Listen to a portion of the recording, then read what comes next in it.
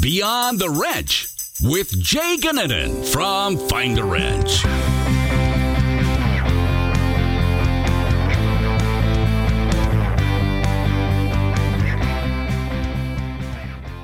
All right. Welcome, Dan and Margaret, to our little Beyond the Wrench podcast here. I appreciate you both taking time out of your day to join us and talk about some things that I think are really sorely needed to talk about. So before we get kicked off in the podcast and the meat of the podcast itself, why don't we do some quick introductions? Margaret, if you wouldn't mind starting, tell us a little bit about who you are and what you do. Sure. My name is Margaret Reagan. I'm the Association Outreach Coordinator for Northwest Automotive Trades Association.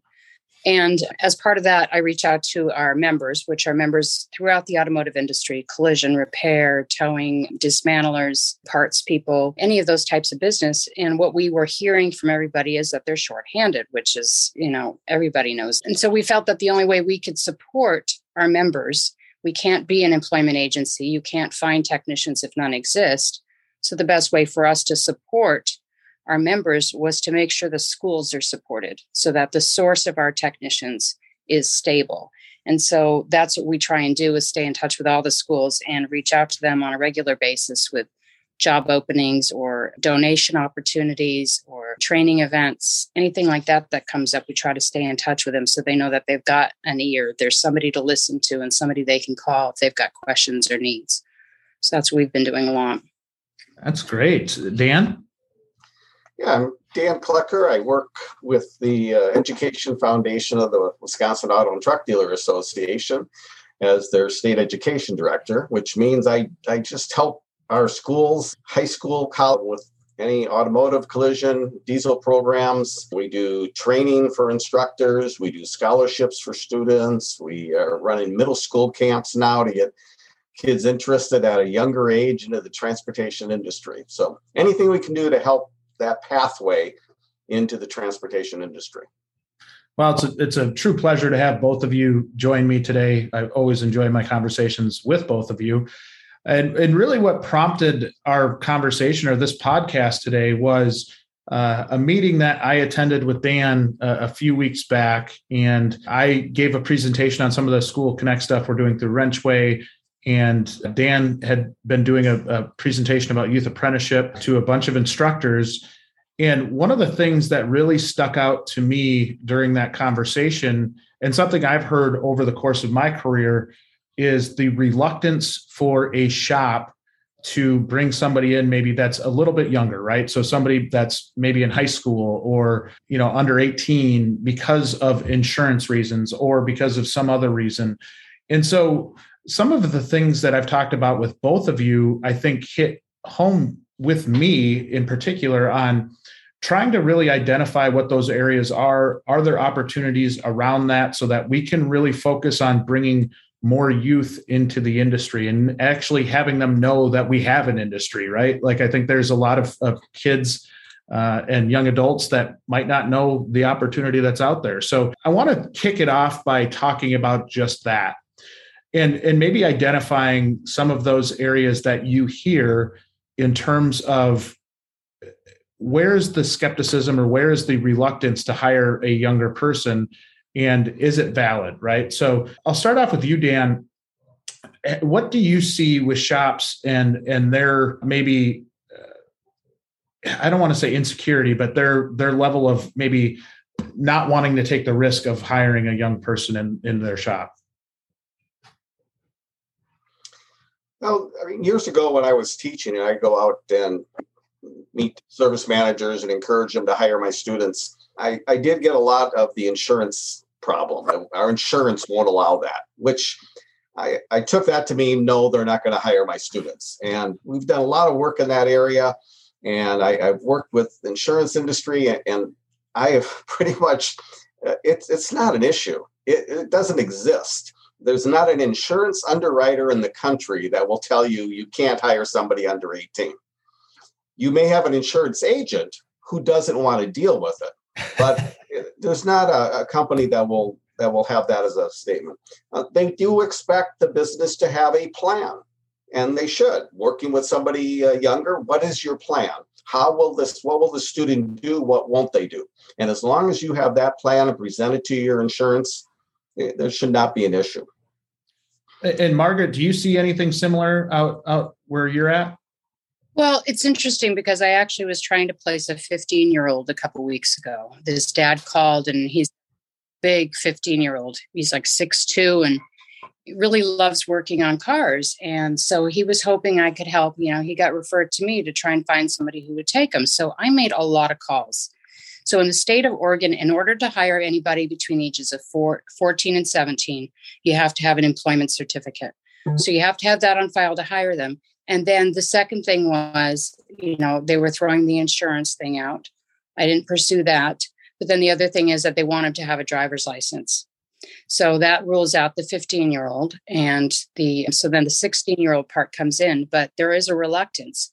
And I almost think that what we have to have is there's very few shops that I would send a 15-year-old to. So, and the shops that I would send them to, they've got a really good structure in place. So I almost wonder if there shouldn't be some kind of structure or outline for the potential employer to know how to deal with this young person. But as far as employment certificates, so many of these employers are like, I don't have time to deal with getting an employment certificate so I can get a 15-year-old in so I can babysit him. Yeah, so I think there's that factor as well. And I understand that because some of those kids will need babysitting, right?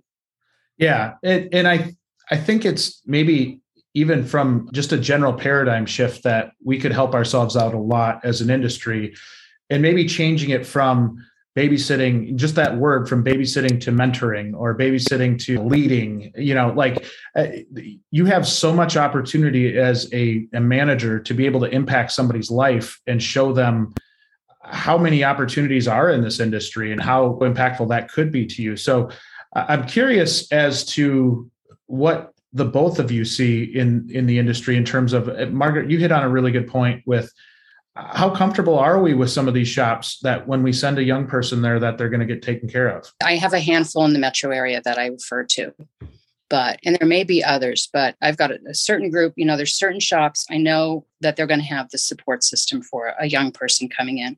And there's certain shops I know they're running around with their hair on fire. You put a kid in there and they're going to get lost in the mix. They're going to be left cleaning and scrubbing and, not learning anything. They're just going to be the grunt, because there's nobody who has time to spend with them. So, there's that structure again that needs to be in place. Maybe it's educating the owner of the business on, how best to utilize this student. I don't know if that answered your question or not. I agree. That is a big part of my job, is also working with our businesses to teach them how to work with a youth apprentice student. So we have a statewide youth apprentice program that is very structured. It identifies the tasks that the student must see and do on their work site. So that helps. But the critical is that mentor. They have to be assigned a mentor who can work with that student. And I think every service manager I talk to, I'll say right away, I know you have techs who should not be your mentors. And they agree. We don't want, there's certain people that cannot mentor this student. You're right. But you also have ones that can, that have some coaching experience, or they have kids of their own, and, so they understand, because it does take some training for that mentor to understand how to work with this student as well. Yeah. Yeah. And you hit on a point there too, Dan, where with the youth apprenticeship program, that's a program that I went through when I was growing, and you talked through some of the stats, and I don't recall what the stats were, but the likelihood that they would stay in the industry if they went through a youth apprenticeship program was drastically higher than if they weren't associated in high school or at a younger age. Yes, absolutely. That's for businesses that want to wait and just hire that student when they graduate tech school and they're trained. I'll hire them then. And I just said, well, they're not going to be there. Nope. Because you didn't hire them at 16 and 17 and mentor them into the school to even go into the program, let alone graduate from it. So I really put the onus on the businesses that you have to help fill those tech school programs. Yeah. Go ahead, Margaret. Sorry about that. Well, the thing that I've been thinking about putting together is a brochure of all the programs that are available in the state that could sit on the desk at a shop so that more parents could see what's available. And then these shops, I don't think they know what programs are nearest to them. That's the other thing is so often I'll be talking to a shop and they're like, oh, I thought that program closed down. I'm like, no, it hasn't closed down. It's expanded and they need you. Oh, well, that's interesting. So I think that's part of it too, is that I don't think the shops are aware of what's nearby, what's available to them. And then again, You've got the teachers that are being expected to do this outreach to the shops to find placement for their students. And how is that their job? What made that their job? To market, to write themselves grants, to promote their program? It doesn't make any sense. They don't run it like a business. They don't. They need somebody programs. Yeah. And in many cases, that's not the job they signed up for, right? Like they wanted to influence young people. They wanted to be able to teach. And, I talk to a lot of schools in both the tech school and high school side. But on the tech school side, it's always funny to me because they're like, the last thing I want to be doing is going out and recruiting into our program. And we don't feel like our recruiting department for our college truly knows what our program is. So when they go out to a high school, there's not, they're trying to connect the dots and understand what the recruiter even told the student in the first place and being able to kind of reshape that. So do you see that at all where, it sounds like you do in terms of the recruitment side of getting these programs full, but are you seeing the other side of that where maybe shops are starting to step up a little bit? Mm-hmm. I do see that a lot, especially because the outreach, I personally voluntold people for a lot of things. So, either I'm asking for a donation event that's coming up for students, or I'm calling and saying, hey, do you have something to donate?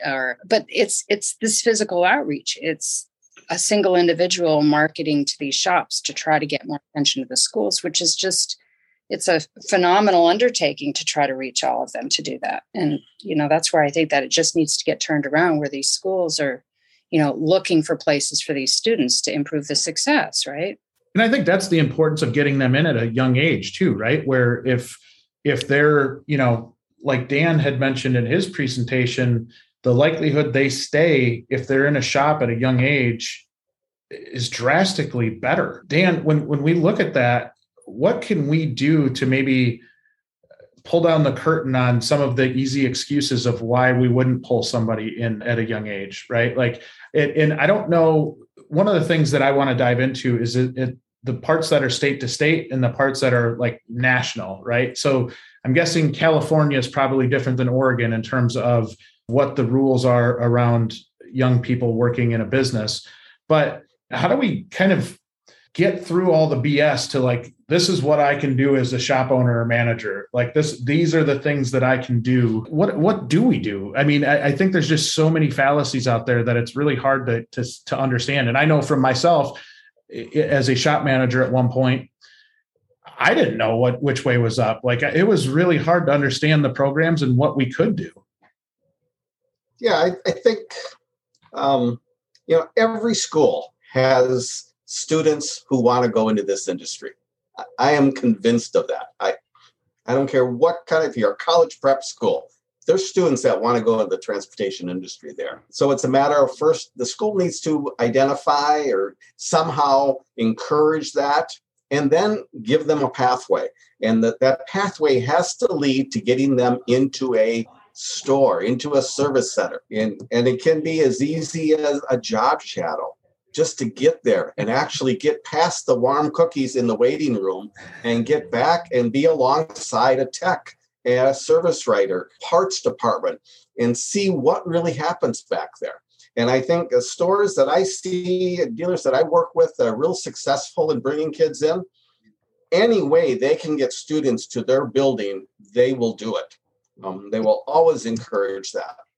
And again, once you get them there, well, now you have to entice them. This is not you're no longer, picking and choosing who you want to come and work at your business. You want more and more people in this industry. So you have to give them a show. You have to make sure they enjoy their visit and get them interested in it. Again, the whole mentoring them into your industry, it is far easier for a business to mentor a student out of your industry than to mentor them in.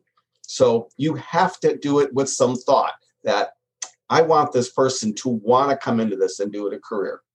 And kids want to know, they want to know the future. They don't want to know, what am I going to do now? How do I get to be this person? How do I get into this job? They want to see a pathway to success. And that's what you have to show, I believe, early on to get them started. Well, and the other thing that we can do is we can appeal to the shop owner by saying, this is a marketing opportunity for you. So for instance, we did an event in the Reynolds School District and it was called Auto Blast. And it's a transitional learning program. These students don't know what they want to do. And so they did a busload, like 10 or 15 students.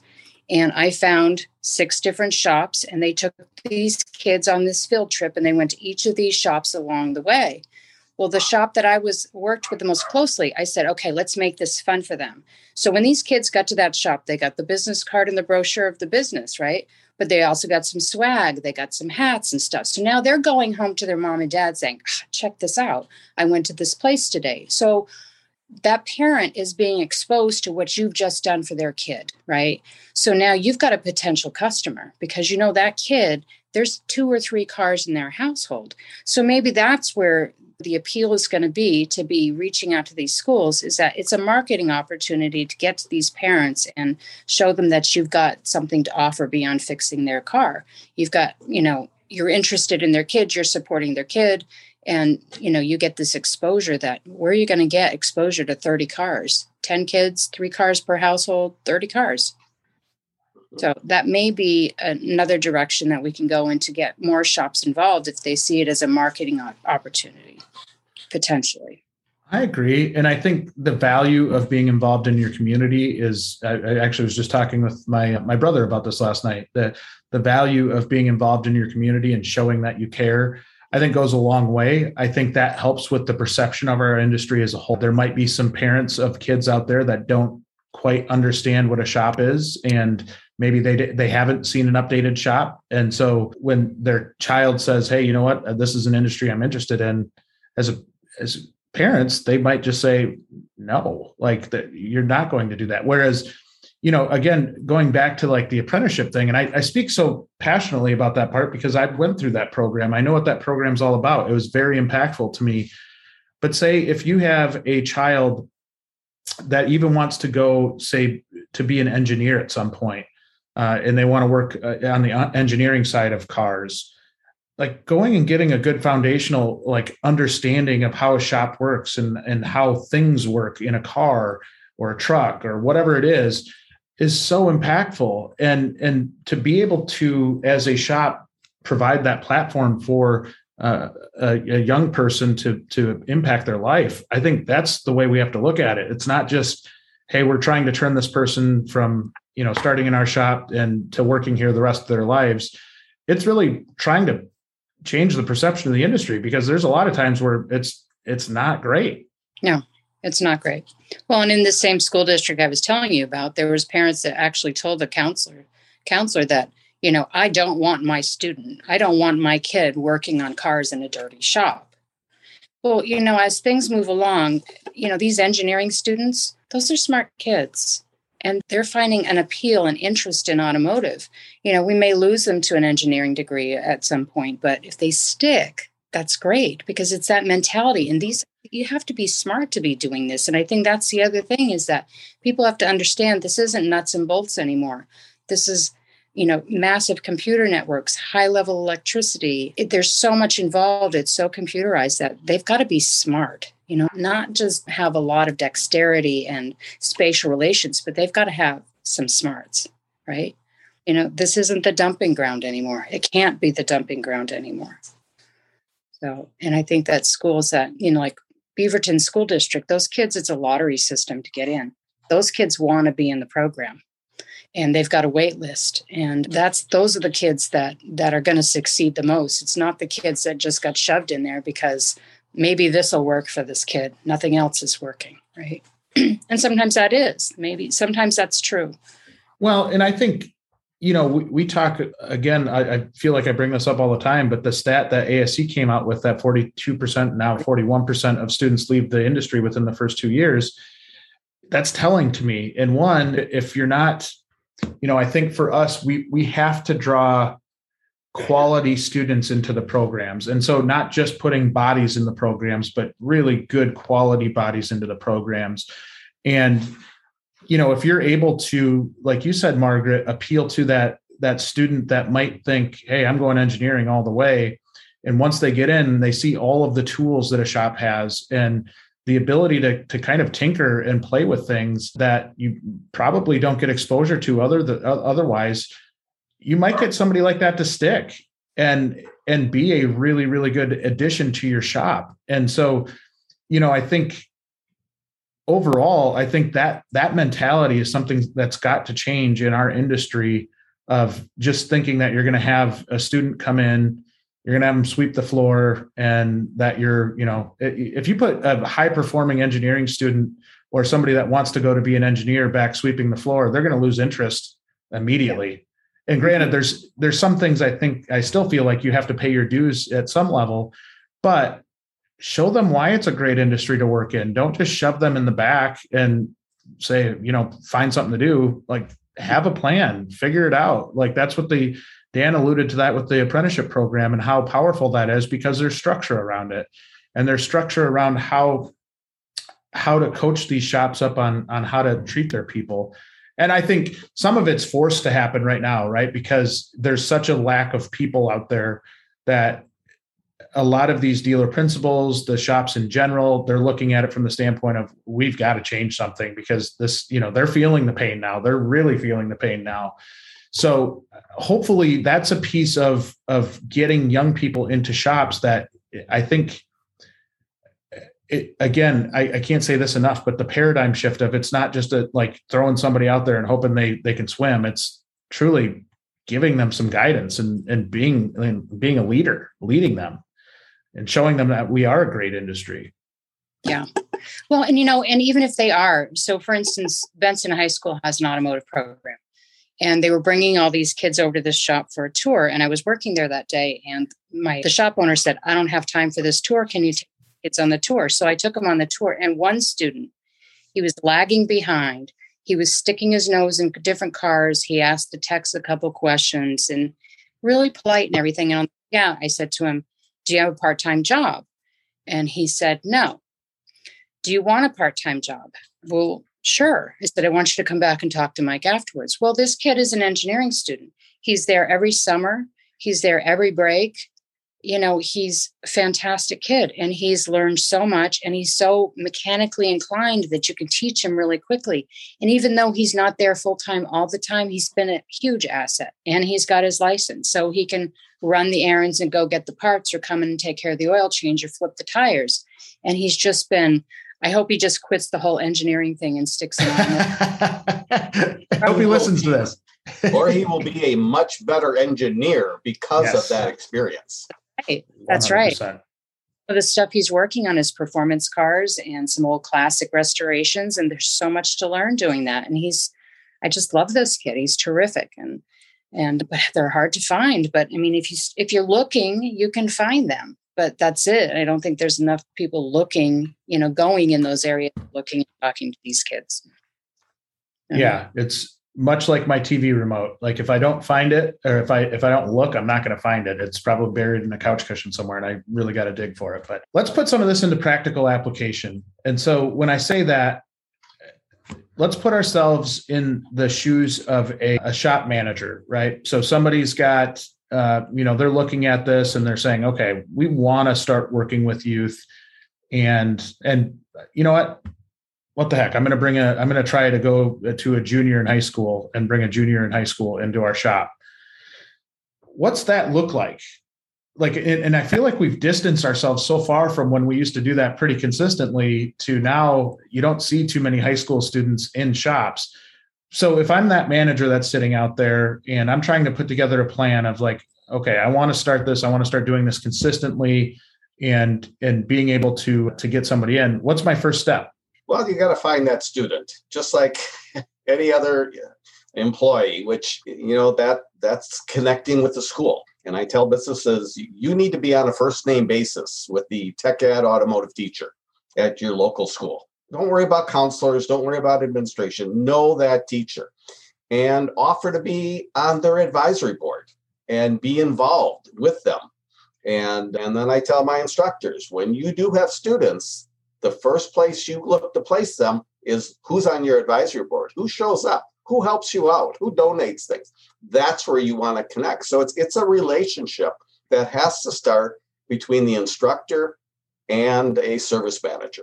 And that's how you find the best students, because everybody only wants those best students. They don't want all, just the best ones. Yeah, it's true. Being on an advisory board, you can cherry pick. And even though schools are not, at least at the community college level, they're not allowed to recommend. But what they do is they say, call Margaret. And I know if I get that call from one of the instructors, they think highly of this student. And then I start reaching out to find them a place to be. But it's really, and those people that I'm contacting are also on the advisory board or have been really active. And they've accepted my volunteers on a regular basis. And so it's kind of like a paper, you donated for this, you volunteered for that. I'm not going to forget you. I'm going to make sure you've got somebody, the first opportunity that somebody comes up. I know that they've got the structure for a student, but I'm very careful about where I put them. I mean, I've got one gal right now. She needs a job. She's got a year to go, and she's been in a shop, and this guy is verbally abusive, and she's put up with it for a year. So, I mean, now I'm looking for some place that's going to be, supportive of her and understand she's got 3 kids. And, that's not going to be an easy pick, but to be verbally abusive to this woman is just been, she called the ambulance for a panic attack the other day. What is that? I mean, how is that a decent way to treat somebody? She went in as a technician. He stuffed her in as a service writer. Why? Because maybe she wasn't competent enough as a tech, but either way, I mean, there's bad places. There are bad places, and that'll burn a person out. That's that 42%. We eat our young, like George Aaron at ASE said. We eat our young. We just abuse them for the first 2 years, and they're busy buying tools and spending tons of money. And they don't see that this is there's no path to the golden land when you're being treated like that. It's not worth it. It's just not worth it. So, and several students go into, we don't have an apprenticeship program in Oregon. I wish we did, but I know 2 women who left automotive to go into the electrical field. They knew how much they'd make every 6 months. They knew how much more they would be making. They know what their training is going to be. They've got this clear pathway of what they're going to have down the road.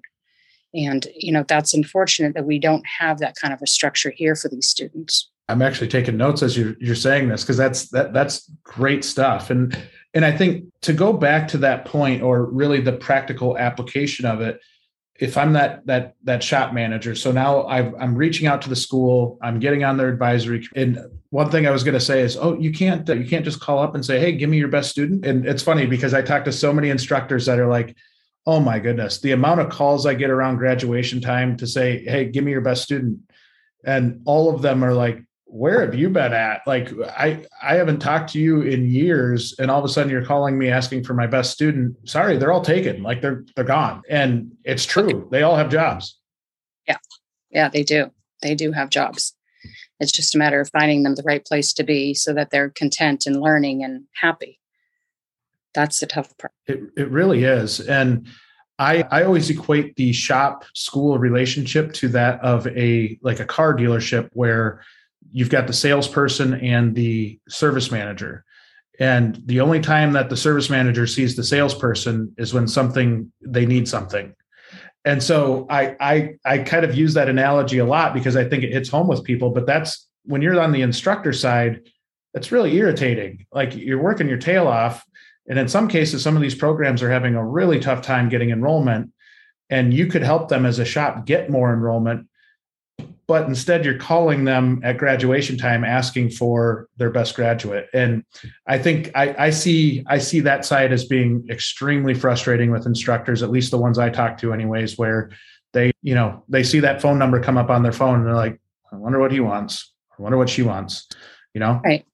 Right. We had a program out here that is doing fantastic now, but before they replaced the instructor, they got a new instructor in there and they started going through the program to revamp it. There was 2 broken brake lights. The tool room was full of used paint that the school needed someplace to store. They found a car. They found a car in the weeds. They took away 650 tires and 2 40-yard dumpsters. Where were these shops then? They were busy complaining that they couldn't find any technicians, and 2 miles from their shop was a program that was just tanking bad. Literally how collapsing. did it get that? How did the school let it get that bad? And second of all, if you want technicians, get off your butt. You have to get involved with your schools because that's the only place they're going to come from. And this one in particular, I know one of these shop owners whose kids went through the program and they're working in their businesses now. I'm like, you knew it was that bad. You knew it was that bad. That's terrible. Broken equipment every place. These students, it was just a gut course. They just took it because they knew they could just get a grade and not worry about it. So now it's completely better. There's programs like that out there. And for them to get that bad, I blame it on our industry. The school as well, but I blame it on our industry. Get your nose in there and figure out what you can do to help. Well, not only that, there's opportunities to hold the school accountable too, right? Like where if you see the program collapsing before your eyes, maybe raise a flag and say, this is not good. Like this is not going the right direction. And this is the opposite of what we need. Why are there 650 tires out there? Why is there a closet filled with old paint at the school? And there's been articles about this too, where these programs are buried in the back of the school. So the perception is that it's a pit anyhow. I still have a school here in the state and I'm going to get in their face pretty soon. These kids, their classroom is outdoors. They work outdoors on cars under tarps. They just got a grant and they did a remodel and that program didn't get anything, nothing. And now I think their instructor is left. Well, no surprise. Right. What surprise there? There's no dignity in working out there in the ground. It doesn't have to be that way. It doesn't have to be that. What perception are you setting for the other kids that, you talked about that student that was geared towards going to engineering? That person's probably not going to do that. Like, why would you? You're not going to get your top technicians in a program like that because who wants to work like that? Nobody, not a 15-year-old, not a 30-year-old. You don't want to be outside working outdoors and laying on the ground. And then you have to go to your class afterwards. No, it's just not okay. No. What advice would you give to a shop that struggles with the relationship with a school? And I think we talk about it a lot from the standpoint of get on an advisory committee. What I've seen since we've dove more into schools on the Wrenchway side is almost at times having to push an instructor to do something, like to get them to not really buy in. They're bought in, but get them to be open to relationships from industry, because I think this is a twofold problem, right? Industry's not reaching out enough. And then once we do, the schools aren't overly receptive a lot of times to help. And I don't know what it is about that. And I don't know if you see it, but Dan, I'd be curious to get your thoughts on that part, because that relationship is just mind-boggling to me. I don't get it at times. Yes. And being a teacher, I understand that exactly. It's like, I know what I'm going to teach. I don't need you telling me what to teach. I got this curriculum. This is what I do. So it's real hard for an instructor to ask, what shouldn't I be teaching? Really? You want me to get rid of doing carburetors? I can't teach. It's my favorite lesson. If you have an advisory meeting, you have to ask for advice. It's not a time to just brag about your program and talk about all the great things you do. They don't need to hear that. They need to give you advice to help bring your program more in line with industry. So that's, I'm hard on my teachers in that way, and that I will direct them that way. You have to listen. You have to ask for help and then implement what they recommend as well. So you're right. It is a two-way street. They need to know the first names of their service managers in the area around their school, just like those service managers need to know that teacher. It's a relationship that has to be built, and it takes some time. and that they have to have that mutual respect. So this is kind of a difficult question, but maybe instructors that just aren't cutting it, like that they just aren't, maybe their heart's not in it. They're there for a paycheck and it's not necessarily about the kids. I mean, is that still a thing? I think so. I've seen it happen. I've had instructors. I know I've been brought in from an ASC perspective to try to help get a school accredited. They want to accredit their automotive program. And I realized it was really, the purpose of that was to make that instructor retire.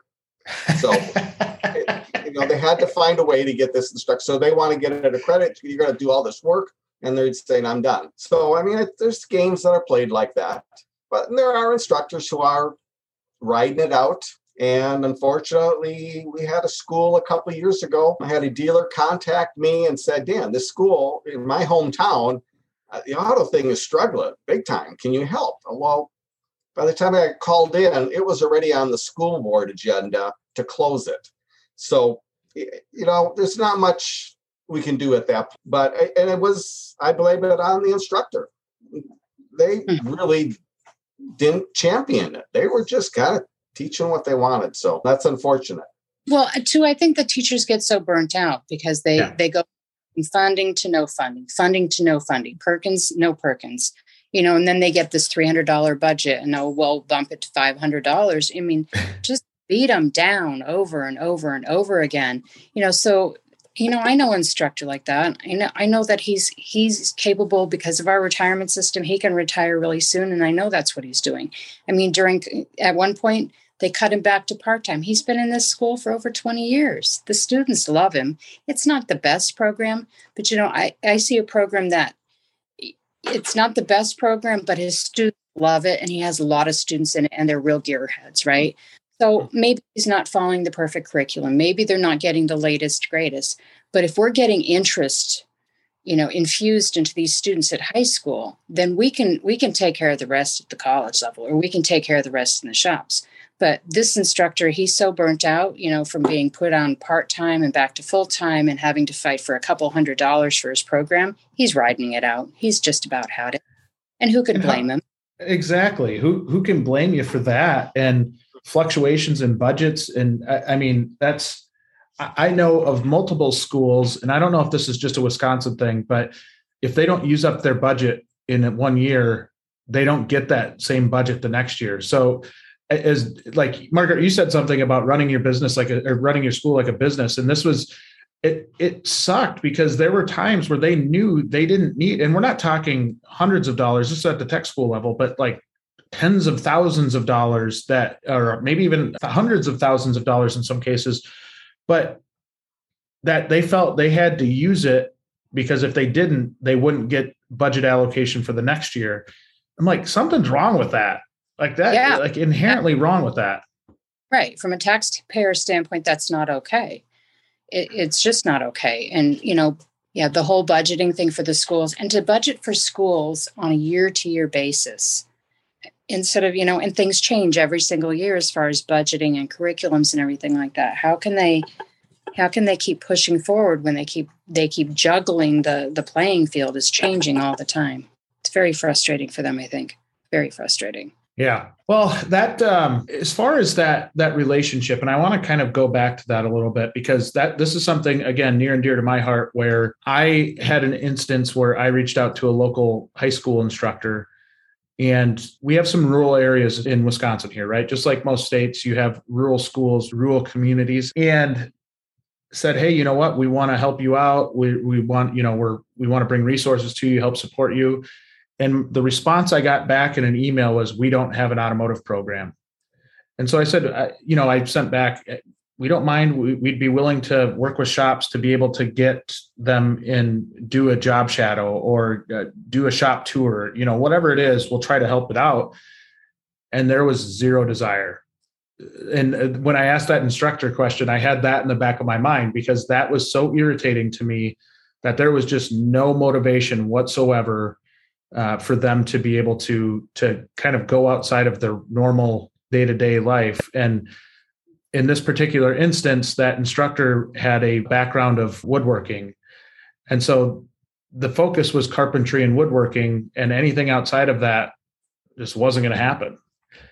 And is so irritating because that has nothing to do with the kids. Like that has nothing to do with what their interests are. It has to do with what his interests were. And I just don't think you're doing your job if you're doing that. Right. Like I maybe I'm being too hard on the teacher, but at the same time, I'm like, my goodness, like if it's not just our trade, but any trade, like if somebody wants to go to work on airplanes or like go be an electrician or a plumber, maybe with a carpentry background, there'd be some correlation, but how restrictive that is in being able to show a student what opportunities are out there when they probably, especially in a rural area, don't know that there are opportunities out there. To me, that's that relationship side of this industry school thing that I am struggling with so much, just to try and get the two to talk and then get the motivation there to be able to talk. So I don't know if either of you have any advice for a situation like that. I'm sure I can't be the only one that struggled with that, of like trying to reach out to a school and just not getting any reception back.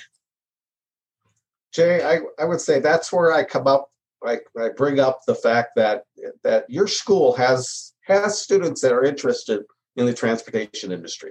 Flat out say that they're not all, they don't all want to do woodworking. That's, and I get that's what you teach. You don't have a facility. So now you need to find out, if not the instructor, then it's the counselor or some career person or administration. And what is that pathway? Where do these kids get identified? And then how do you get them into youth apprenticeship as a junior? Because that is available at every school, and they can be at a local dealer or an independent and gaining that experience that they want to do. So you got to find the pathway at the school. There is one. You just have to find it and help them encourage it and make it known. Well, and Jay, in that instance, I'm thinking that again, we've got a woodworking woodworking instructor who's being asked to do something outside of what he's been hired to do. He's a woodworking instructor. True. So where is it his job to start introducing other career paths to students? That's not his job, right? It goes back to the counselor, the transition specialist, or whatever they're calling that person who helps students with their career path. And that's something. I actually went to a local high school principal. In a rural community, there's no reason why an automotive program shouldn't be full. I talked to one school, very urban, and most of his students didn't have a driver's license. I went to a very rural school and I asked him, so are your kids getting driver's license? He says, oh, heck yeah. He said, around here, if they can't afford the insurance, they'll go fish trout out of the river and sell it, or split firewood or stack firewood so that they've got a driver's license to get where they want to be. And so what I'm seeing is that there is that opportunity everywhere, but it's a different mentality from city to rural community. And rural communities, those are the kids that's where we're going to get our skilled trades. It really is. They're more comfortable in that area. Yeah. This is a fascinating subject and one that I think we've got a lot of work to do between industry and school, industry and education, right? And some of it is just mending relationships that probably haven't been there for a long time. I know one of the things locally here, our local high school didn't have any relationships with anybody at the local tech school. And it was one of those things where both sides thought, you know what, I was just over there. And when we got back and looked at it, it had been like 10 years since they had touched base with each other. And so being able to have those opportunities to have the local tech school come in and present to the kids, part of their job is recruiting. And even if the school can't get out and talk to that class, how about that school then kind of goes back to that shop that's asking for their best technician and says, okay, here's the game plan. I need you to go in and talk to the school. We need to fill the seats in our program.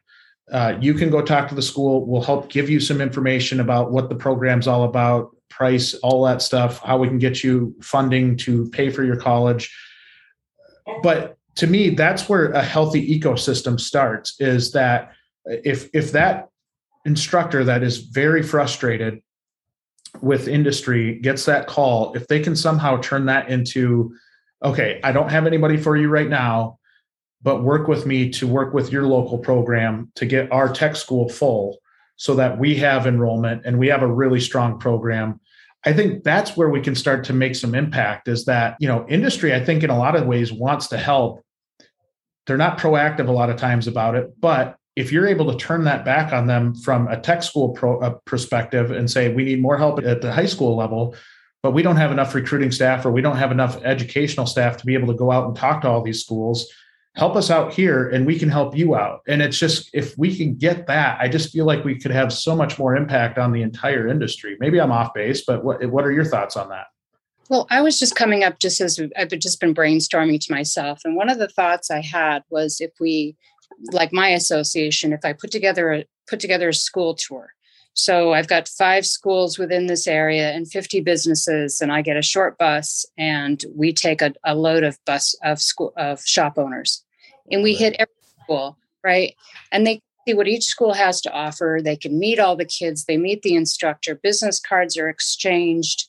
They're handing out swag to the students, whatever.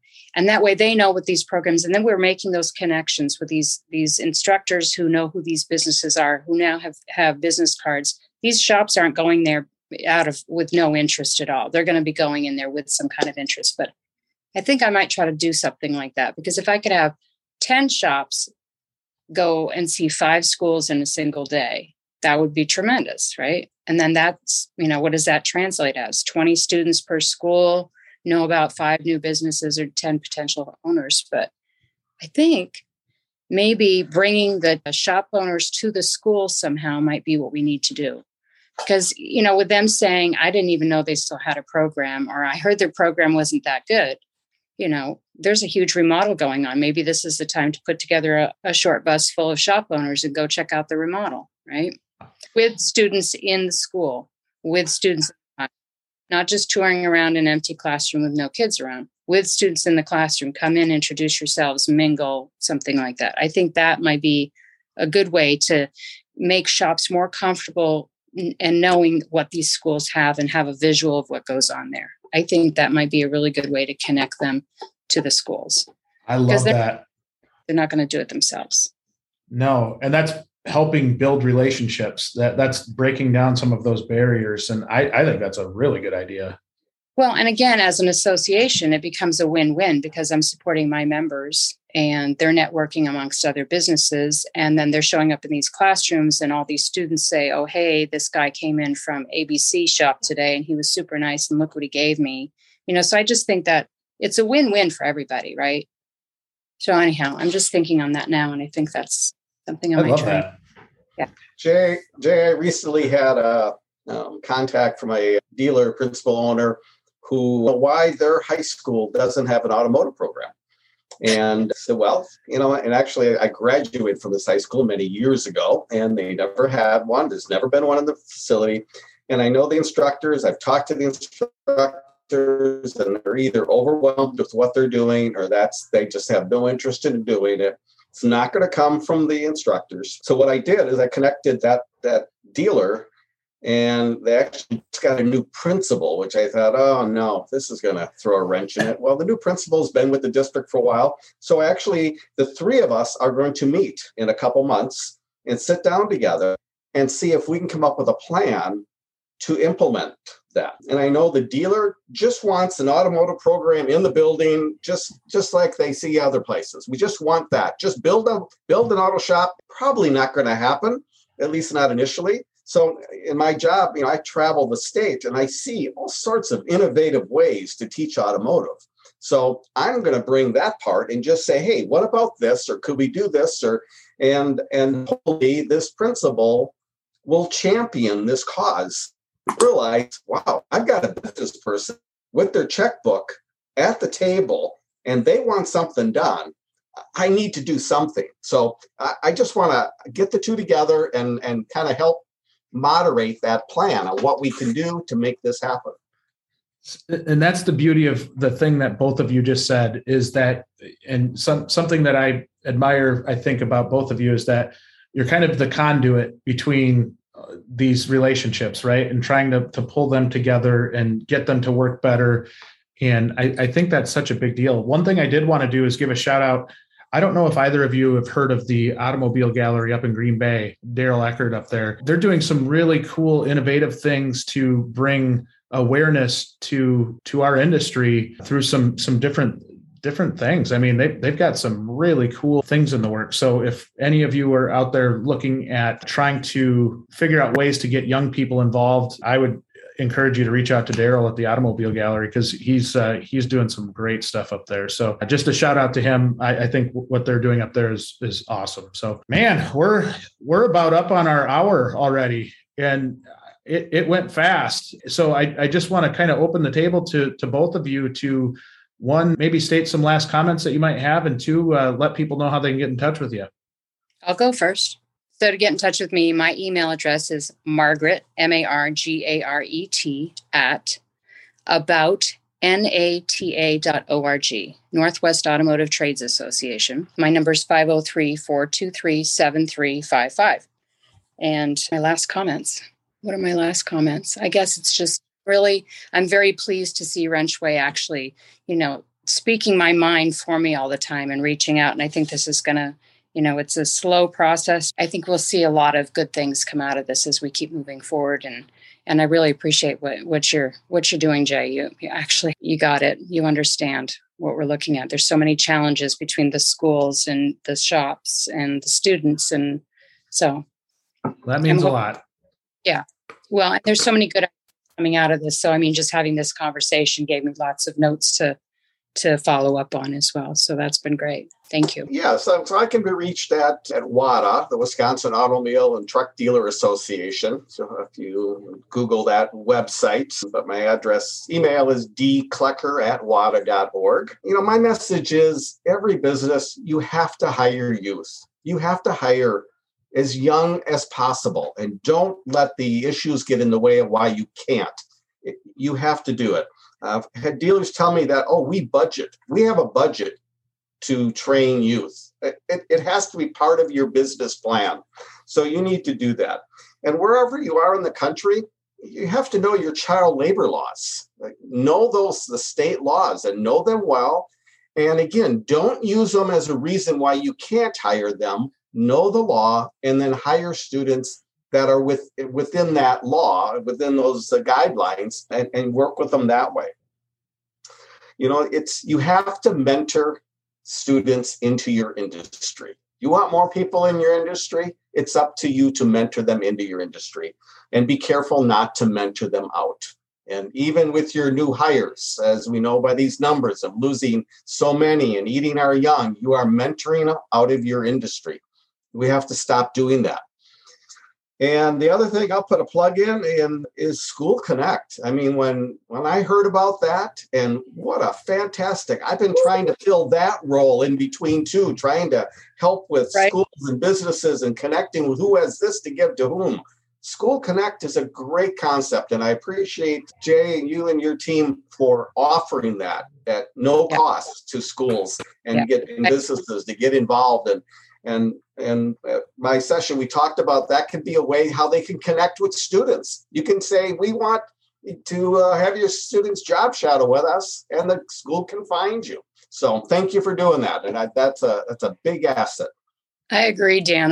When I saw School Connect, I'm like, oh my gosh, that's like Margaret on steroids.